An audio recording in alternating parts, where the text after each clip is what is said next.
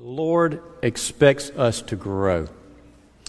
Scripture talks about the fruit of the Spirit, about it possessing certain qualities in increasing measure, that's 2 Peter 2, and being transformed into His image with ever-increasing glory, 2 Corinthians 3. For quite some time, your shepherds here have wrestled with a couple of questions. Namely, what things do we do here or could do here that would be most effective in helping our church grow spiritually? And are there things that we do that aren't truly effective, use valuable energy and resources, and possibly distract us from the mission? We believe God answered our prayers about those questions several months ago with the spiritual growth book entitled Move, based on several years worth of surveys of 250,000 people in 1,000 churches to find out what best helped them. We were extremely encouraged to read that spiritual growth is measurable and that there are clear, specific steps that individuals and churches can take to cultivate spiritual growth. In order to learn what we could do better here, we ask you to help by taking their Reveal survey. Thank you for helping. We had great participation. Just a few things we learned from this research. First, the most basic concept is that church activity alone is not a long-term catalyst for spiritual growth. We need more than just to show up once a week. Also, vibrant churches expect personal growth, embed Scripture into everything they do, create ownership in the mission, and pastor their community. We want to excel in these as a church.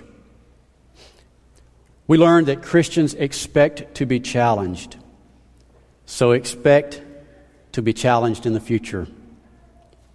Before a buddy challenges us with what specifically we hope to improve upon here, I want to talk about why. Why making the most of every opportunity to grow personally is so important. We aren't trying to grow in order to earn or assure our salvation. My goodness, my actions can't improve upon the power of the cross and its blood. But it's not enough that I'm saved or that my family members are saved or that most of my friends are saved. We all have neighbors, co-workers, and even family members who are deceived, confused, and lost. Paul writes, "Look not only to our own interest, but to the interest of others. To the Lord, one more of His children are just as important as our loved ones are to us." There's an old saying that says, "You may be the only Bible someone reads." Our community and our world needs us to be the most effective representation of Jesus possible. And to be the best ambassador we can be, we need to be growing. To stand up against our enemy and see the lost come to Jesus, we have to be serious in our efforts to mature. The elders want us to be the best church we can be, not for our benefit, but so that we can equip ourselves to take Jesus to one more. As we attempt to improve as a church, please remember not just what we're doing to help us grow, but why we do it. Remember the one more. Whatever it is you need to do to grow, I encourage you to take that next step. A lost world needs His church to be Jesus to them.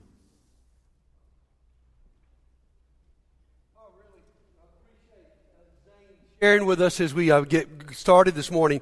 Zane has been a great force in leading our elders and leading us to this point. He read that book, Move, and said, we got to do this. Because so often when you're thinking about church and you're wanting to say how we're doing, you just sort of have a gut level feeling.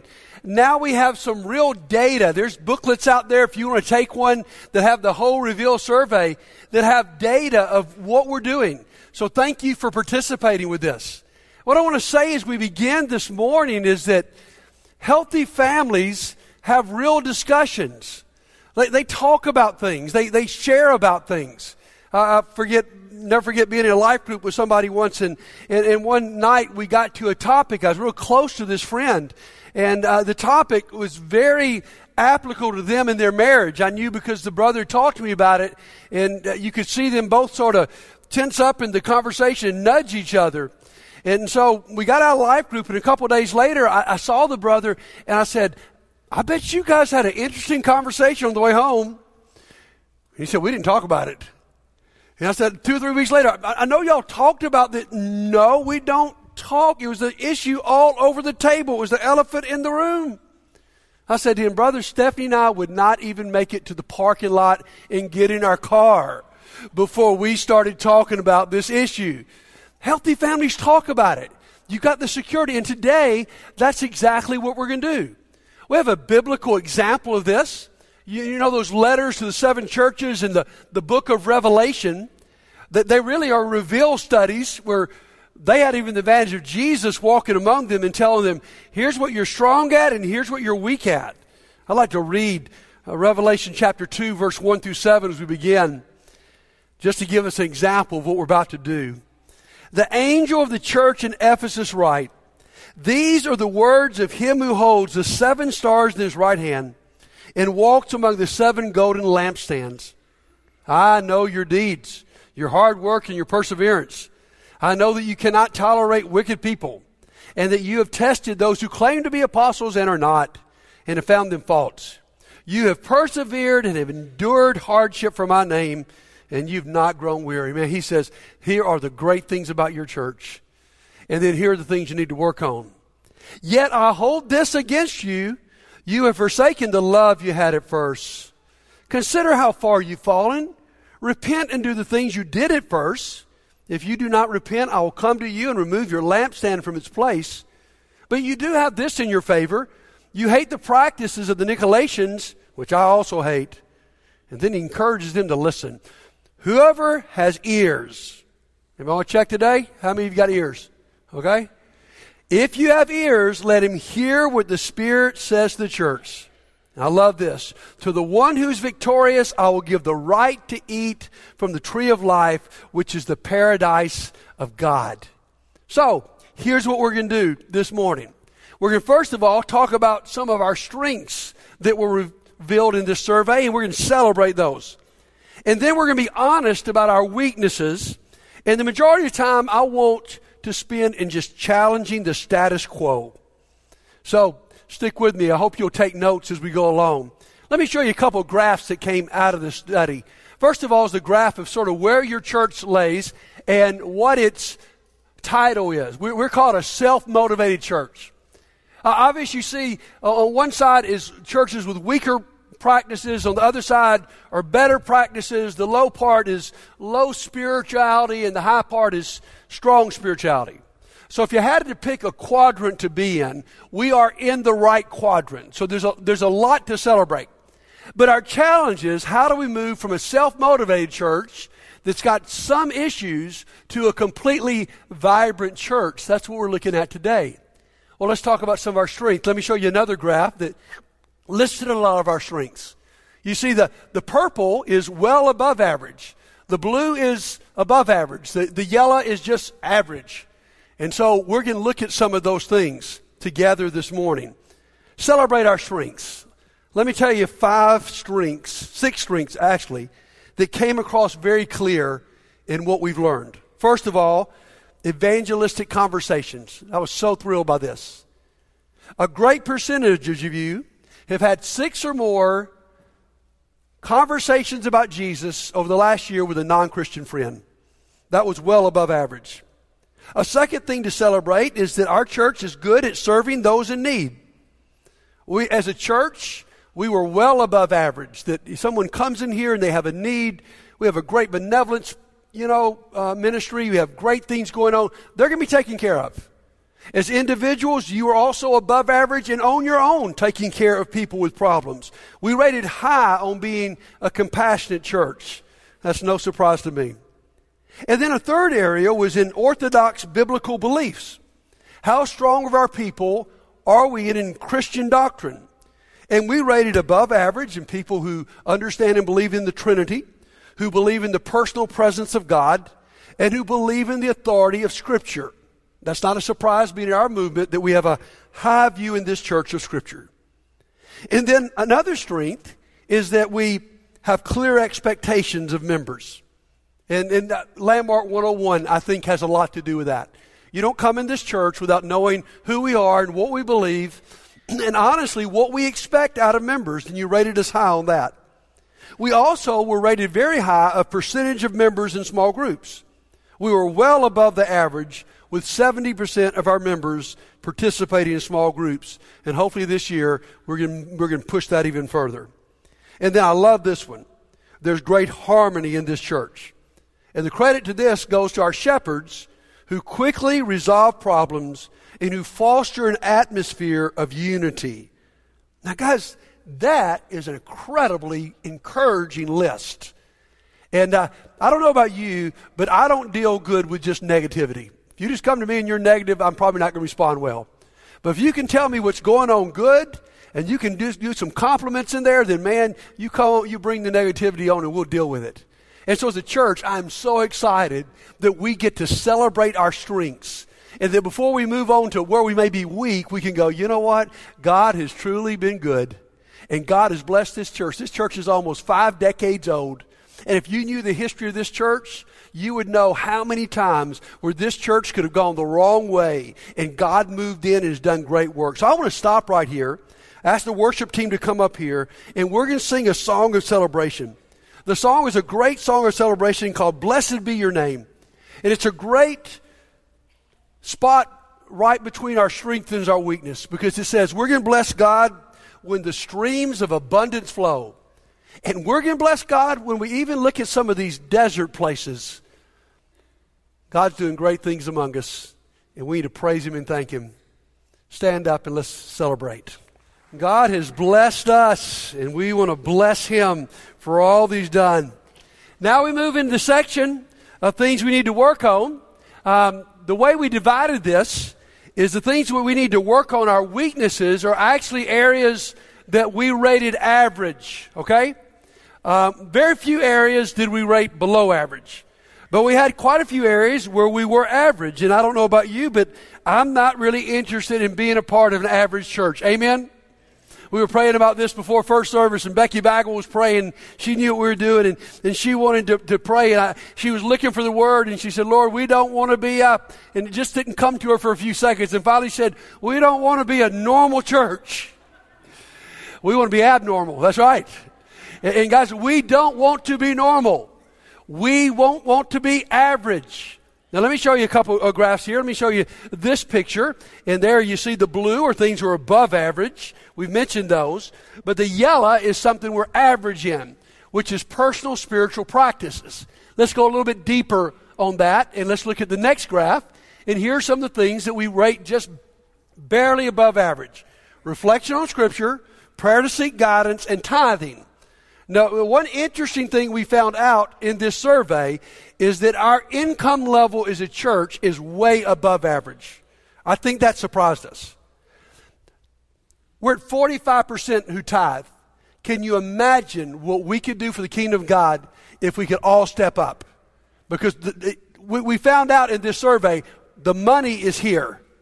The question is, are we going to give it? So let's look at some of those areas that we need to be honest about. I love being a part of an honest church. First of all, it was very obvious, personal spiritual disciplines. We do not have a high percentage of our people that are reflecting on Scripture every day. And what we want to challenge is for us to grow in that. Spiritual disciplines are those practices like prayer and fasting and Bible study and giving that we need to grow in. Now, please understand this. So many things that we're looking at today are not measured by what we do here at church. The church can be a great impetus. It can be a great start. But as Zane mentioned a moment ago, the greatest spiritual growth happens on your own. Second one, and this is bothersome to me, is does the church help me feel like I belong? We were just average there. Despite the fact we had such a high percentage of people in groups, we were average on helps me feel like I belong. And I think that explains one of the reasons we have a pretty wide open back door. And people leave. Because you're not, no matter how much you love certain aspects of the church, if you don't feel like you belong, you're probably not going to hang around very long. So that's something we need to work on. And I think it's tied to this next point, is satisfaction with small groups. Despite the fact we had 70% of our people involved in small groups, our satisfaction rate of 60% was simply average. And guys, let's just be honest, that's the place where people find belonging. And then another place that was a weakness was called pastoring the community, which is a sort of odd twist here. Our church is rated very high on serving those in need, but we're rated average in pastoring the community. Let me define that from the Reveal people. Pastoring the community means a strong serving culture widely recognized in the community. Now, I do think there is some explanation to this one. For years and years, this church was on the forefront of a ministry called the Inner City Ministry, and actually later called Compassion 21. That was our baby, and that's what dozens of you were involved in. But as you probably know, over the last year, that ministry died. There's still some remnants of it in some of the housing projects, but that ministry's basically died. And I believe, and we talked to the people in Reveal, and they said this makes sense, there's a great void in our church left from that not being a part of who we are. And then here to me is the most disturbing of all of our average. This is actually below average of people, and not in a good way, people that are spiritually stalled. The survey said 17%, and these are the people who took the survey, 17% of people who took this survey admit that they are spiritually stalled. That was a really high number. And that's one we've got to work on. Because you know what that means, guys? If you look across this audience, almost 1 in 5 people that you see are stalled spiritually. So that brings us to the last part of our lesson. This is what I want to focus on. How are we going to challenge the status quo? What would really upset me today is not that we have issues. We all know we have issues. And not that we have strengths. We know about those strengths. What would really upset me is if we were okay with the way things are. If seeing some of these last statistics doesn't upset you, then I'm telling you, you're not bought in. And so what we want to do today is we want to challenge the status quo. Because listen to me, guys. Satan is okay with you and I remaining where we are. He's okay with that. He's okay if someone walks and says, you know what, I love Landmark, best church I've ever been a part of. This is such a cool place. That's not what we're looking for. We're looking for people who say, you know, I do love Landmark, and this church has blessed me, but man, I want to be a part of a movement. So, how do we challenge the status quo? Here's some things, recommendations that we received. Number 1, Scripture needs to permeate everything we do. Everything we do. You know, the original church that did this was sort of a community church in Chicago that was really big on reaching the lost with drama and video and all kinds of cool stuff. But they were sort of light on Scripture. And when they first took the survey, what they found out is Scripture was one of the top impetuses for someone to grow spiritually. And so they just had to repent and go, we're going to start using Scripture in everything we do. And that's my challenge. Whether you're in a small group, or you're in a committee meeting, or you're counseling somebody one-on-one, or you're just having a fun event for the church. In every event, our goal from now on is that Scripture be incorporated.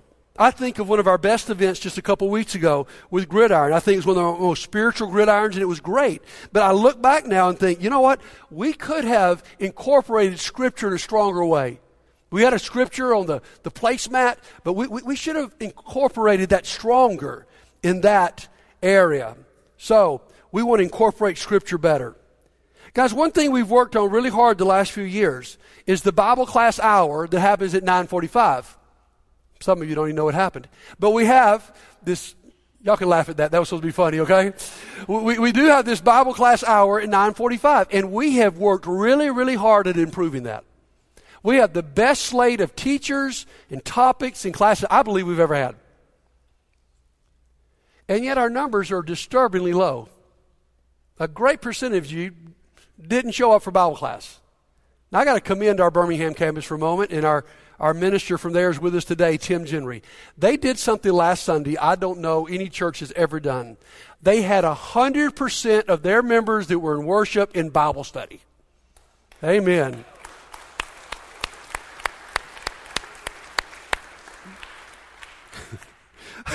I notice only the ones of you who came to Bible study are applauding. Okay. That is unbelievable, guys. And we want to challenge you, and not just come into Bible study at church, but in your life. What we want to do as a church is we want to model to you a high view of Scripture, so that in your life and in your family you have that same view, and it shows up in those spiritual disciplines that we've been weak in. Now, number 2 recommendation is mentoring and discipleship. Now, what is mentoring and discipleship? This is being in some focused relationships. This is beyond just being in a life group or an ABC group. This is getting maybe 2 or 3 of you together and saying, we're going to hold each other accountable, we're going to study together, we're going to grow together, and we're going to help each other get further. And we've been working on that one. We had a great equip class this summer about discipleship. Our shepherds are more intentionally mentoring and discipling right now than they ever have. Everyone on our ministry staff is asked to have some kind of discipleship group where you are pouring into somebody. Because we know, guys, the best teaching happens the smaller the group. That's why we get you in small groups. But if we want to go beyond that, we get even smaller.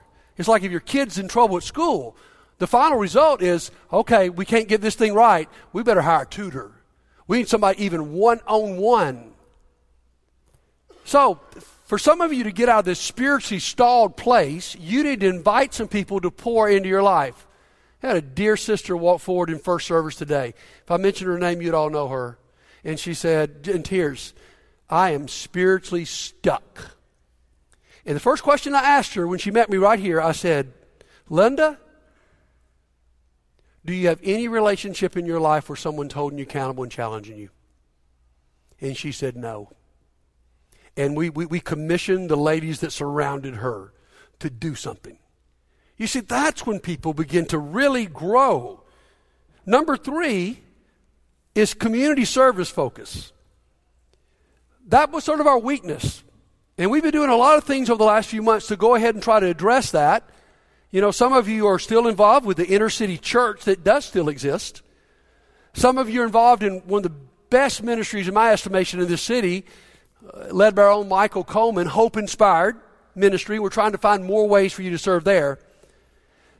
But where we've really hit a jackpot, in my estimation, is with a school that's a block away from us. We've been wanting, and you've heard us mention, that we want to invest in our school system. If you were to survey our city today and say, what is the number 1 felt need, known need in Montgomery, Alabama, we all know what the answer is. It's the public school system. Guys, we want to be a part of the answer. And what we found out is that we are next door to a struggling school. This school has changed dramatically. For years and years, we have gone to the inner city to minister. I want you to know now, the inner city has shown up at our doorsteps. And that's a beautiful thing. And we want to find ways that we can minister. Just the other day, Becky Bagwell and Casey Ryan went and met with the principal. They had an amazing meeting. And this principal, she said, you guys, you can adopt us. She basically said, you can come in and do most anything you want. I'll give you permission. She actually said this, guys, we can have a Halcyon Sunday where we invite all of their teachers, administrators, and students to come to church with us. And what we found out is there's a lot of children that are way below the poverty level. There are children that are spending 2 and 3 hours an afternoon on a bus. And there are things that we can do. And what we found out is this is a project that we could employ the whole church on. Today in your bulletin, you see a list of supplies. Some of those are snacks just for these kids that stick on these buses all day. Others are other things they need in the school. There are great big garbage cans in the lobby.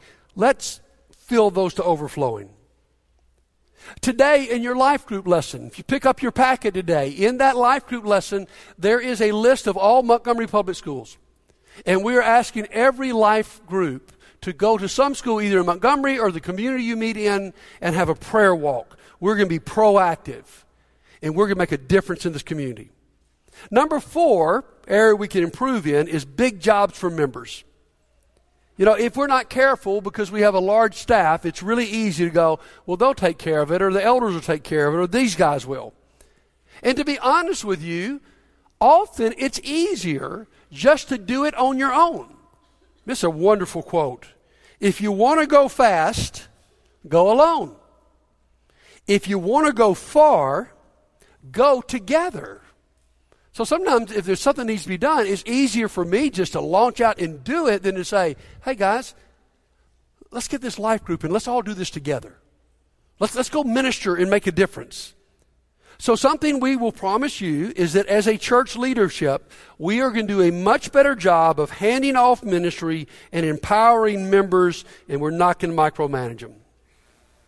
We have a great example of this in our church. Probably the number one outreach ministry in our church is RSVP Overcomers. And that has always been headed up, not by anybody on staff, but by 2 members. We need to do that over and over again. That's one thing that's so important about our current search for a connections minister. Because this is one of the greatest things we visualize in connections ministry, is to make sure every member has a big job.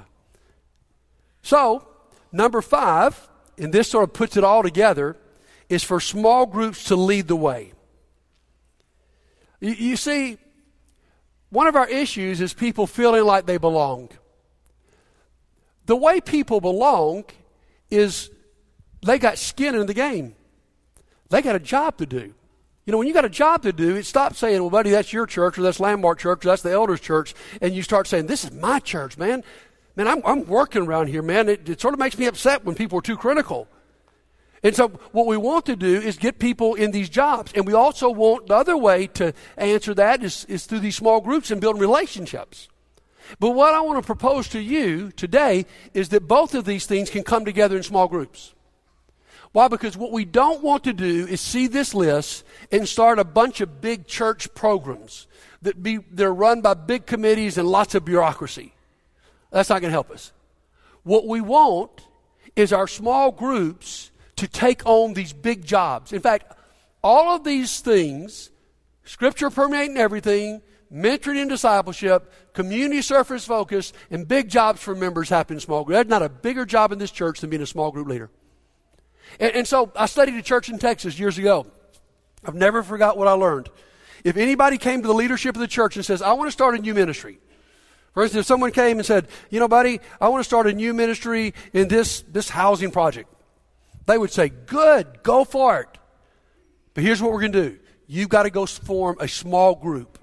There might be someone here right now, you're not in a small group, but you love this dream about Halcyon School. And you go, you know what? I'm going to form a small group, and our biggest mission is going to be how we go and serve that school. And so what they did in this church is you could not start a new ministry unless you started it through a small group. And what they avoided is their members getting worn out by 10,000 things up here. And that's why today we're asking your small group to go and pray over schools. We're asking your small group to become a part of this Halcyon ministry. So, you see these 5 things. This is sort of our game plan. We're not going to drop this. Now, the question that you might ask is, okay, buddy, that's nice. Appreciate this. Cool. What's Landmark going to do about it? What are the elders going to do about it? What are you going to do about it? Can I say something here? You are Landmark. The question right now is, what are we going to do about it? I mean, as you look on that list of 5 things, would you take just a moment to think, where can I become a part of this? Where can I contribute? Where can I step up and make a difference? I'm so thrilled we got a game plan. And this is what I want to commit to you. On Sunday, January the 6th, we're going to give you a progress report on these 5 things and how we're doing. We're not going to bring this up and drop it. We're going to work on it. So help us work on it. And here's the challenge that I want to give you as we conclude this lesson, as we look at this survey, is that we need every single member of this church to play big. I love that term, play big. My best friend always tells me, buddy, you got to play big. Before I preach, I get a text. Get up there and play big today. Going out of town, play big. And what that term has come to mean to me is, okay, buddy, you're walking in this situation, be present. You're walking in this situation, think about what God could do. Don't play little. Too many of us guys are playing little. We go to Bible class and we sit there. We go to small group and we're not committed. We volunteer for a ministry and we don't show up. We're playing little. And God wants us to play big. Let me give you an example in my life. I get invited quite often to go speak at churches out of town. And for years and years, normally they'll give me a topic I've preached on. And so normally before I leave, I just go back in my files and I can look it up by name and I can pick a sermon out that I've preached before and just go to that church and preach it. And I'll be honest with you, I can do a fairly good job. I can look over the sermon in the car on my way and step up and go preach that sermon. But now that I've been challenged to play big, I don't do that anymore. Oh, I may grab that file, but I grab it a week early. And I start praying over it. And I begin to rewrite the lesson. And I call the minister and I go, what are some needs in your church that I need to address that maybe you don't feel comfortable addressing? Because I'm not coming there just for a speaking engagement. I'm coming there to play big. And I'm telling you, I'm doing a whole lot better job. And when I'm saying to you, I tell myself that when I'm going out to lunch with somebody, are you just going to go talk football for an hour? Or are you going to play big about something about God? I go to my gym to work out, buddy. You just going to work out, or you going to play big, or you going to be present? You go into your family. Are we just going to have another night at home, or are we going to play big? And so my challenge to you today is for you and I to begin to play big. Why? Because we are not okay being an average church. We're not okay with just some good things going on. We want to challenge the status quo. And I love what our shepherd Zane reminded us at the beginning. Why would we do this? You say, buddy, Landmark's a cool place. It's known as a great church. Always new people coming. You got a one-on-one today with lots of people. Why would you come in here and shake things up? Because I don't think, and I don't think God thinks, that we're living up to who we can be. Guys, we live in a world that's gone crazy. We live in a place where fewer and fewer people are following Jesus Christ. We live in a day that people say America is a post-Christian nation. And we can sit here in our nice little building and be okay with the status quo, or we can become a part of the solution. And what I want to say to every one of you today, as blunt as I can, this is real talk. Either you are part of the solution or you are part of the problem. If you walk away from this message neutral thinking, I hope they do something about that. Wouldn't that be cool? I'm just going to go do what I always do. No! You're part of the problem. We don't need any more status quo people. We need people who say, this is not about me, not about you. It's not about Landmark being big. It's about Jesus being big. It's about one more person coming to Jesus. And so the call for us to play big is not for our glory. The call for us to play big is for His glory. So here's what I want to tell you. You're being called by your leadership today to play in the biggest game in life. What we are talking about today is bigger than the Super Bowl, bigger than the World Series, the NBA Finals, and the college playoffs put together, multiplied by 1,000,000. This is so big that people's eternal destiny will rest on whether you and I play big. Your destiny may rest on whether you're okay with just being spiritually stalled or not. Some of you today, you're spiritually stalled, and in just a moment could be your first step to do something about it. You just been at the same level. The truth is you haven't been at the same level because you never stay still. Either you're growing in Christ, and that may look a little bit like this, or you're going down. And today's the day for us to say as a people, thank God we are not a normal church. Thank God we are not a status quo people. And it starts with one more person stepping up and saying, I'm going to play big. If you need to step up and say that today to this church, come right now while we stand together and sing.